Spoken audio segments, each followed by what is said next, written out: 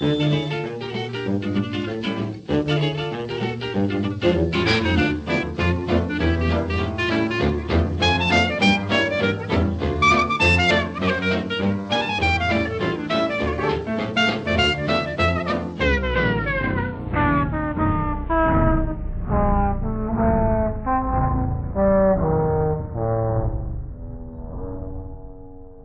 story you are about to hear is based on eyewitness testimony and evidence collected before, during, and after an actual paranormal investigation. The individuals' names and locations have been changed to protect the identities of all persons involved.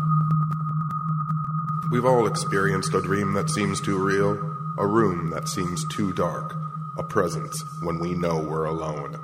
We exist in a world of many realities where the impossible is probable and the unknown can be known.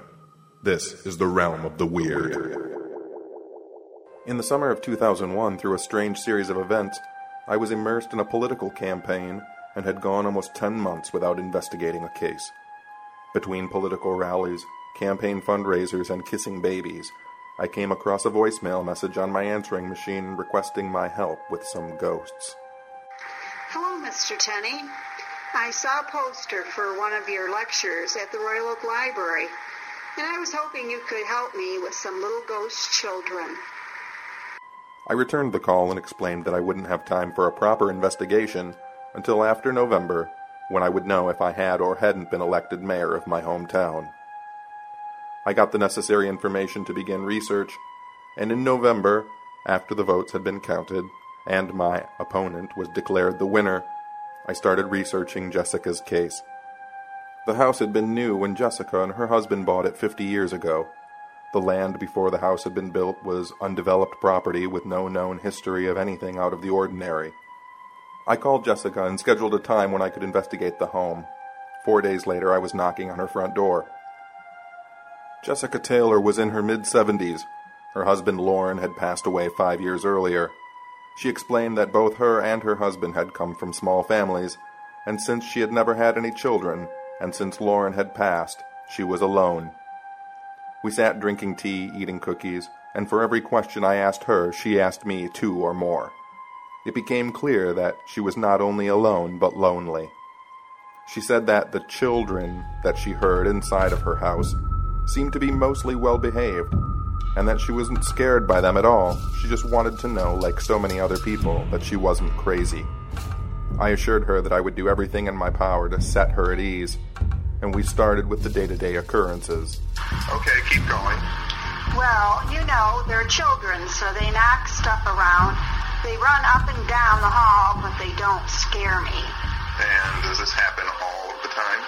No, they must go to bed at night or something because they are only very active during the afternoon and weekends. Maybe they're at ghost school.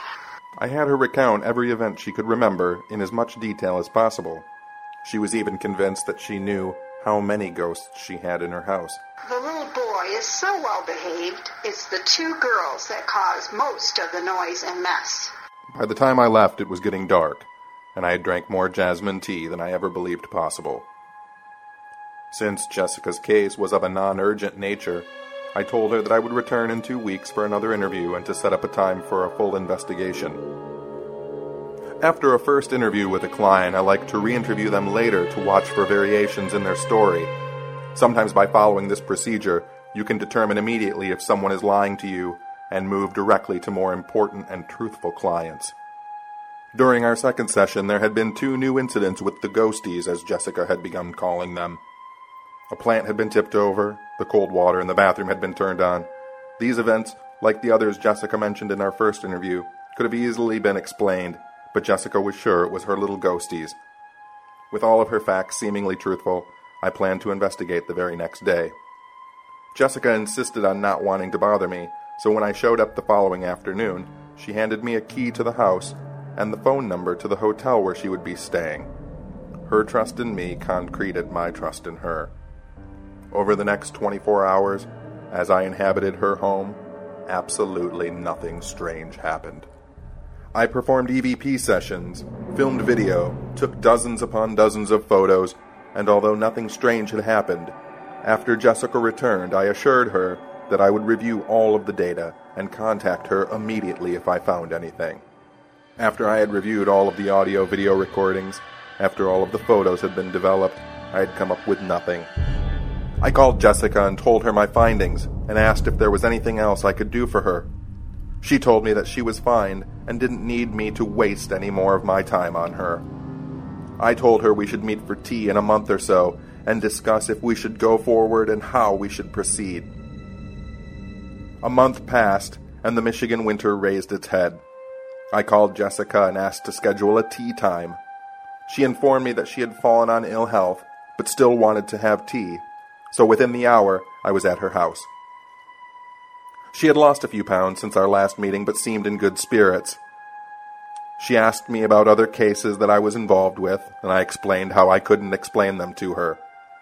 She began to tell me that she had grown to love her little ghosties. They love this house so much, she said. They're so excited for the snow. She smiled and excused herself to get more tea. After she had left the room, I sat staring out the bay windows that faced her backyard, watching the snow fall. There was a small smudge near the bottom of the glass that caught my eye. Actually, there were 3. I stood up and walked to the window. My breath fogged a portion of the glass, and I stood shocked. Again I leaned forward, this time purposefully, exhaling a deep breath along the base of the window, and to my surprise, the entire bottom of the window was covered, on the inside, with the handprints of children. I ran to the kitchen and told Jessica of my discovery. She said that the handprints had been happening ever since it started snowing. They're so excited for the snow, she stated again. I told her I needed to document this, but she insisted that what was happening in her house was meant for her and her only. I stood idly by while she took Windex and paper towels to the windows and wiped away the prints. We parted ways, and I promised to keep in touch, hoping she would eventually change her mind. We did keep in touch for a while, and a few years later, I saw her obituary in the local newspaper, and I filed Jessica's case away. 2 years passed, and I was reorganizing my files when I came across Jessica's case. I decided to visit the house and see if the new owners were experiencing anything paranormal. The woman who opened the door was about 35 years old, and as I explained who I was and what I was doing, I glanced past her into the living room where the television was blasting cartoons. "Do you only have 3 children?" I asked. "Yes," she said. 2 girls and a boy. I also discovered that they had recently moved here from Arizona. The children were so excited to see snow, she told me. I didn't know what to think as I drove away from the house, but when I got home later that day, I sat down in a big comfortable chair, and I remembered the time that I drank tea in the realm of the weird.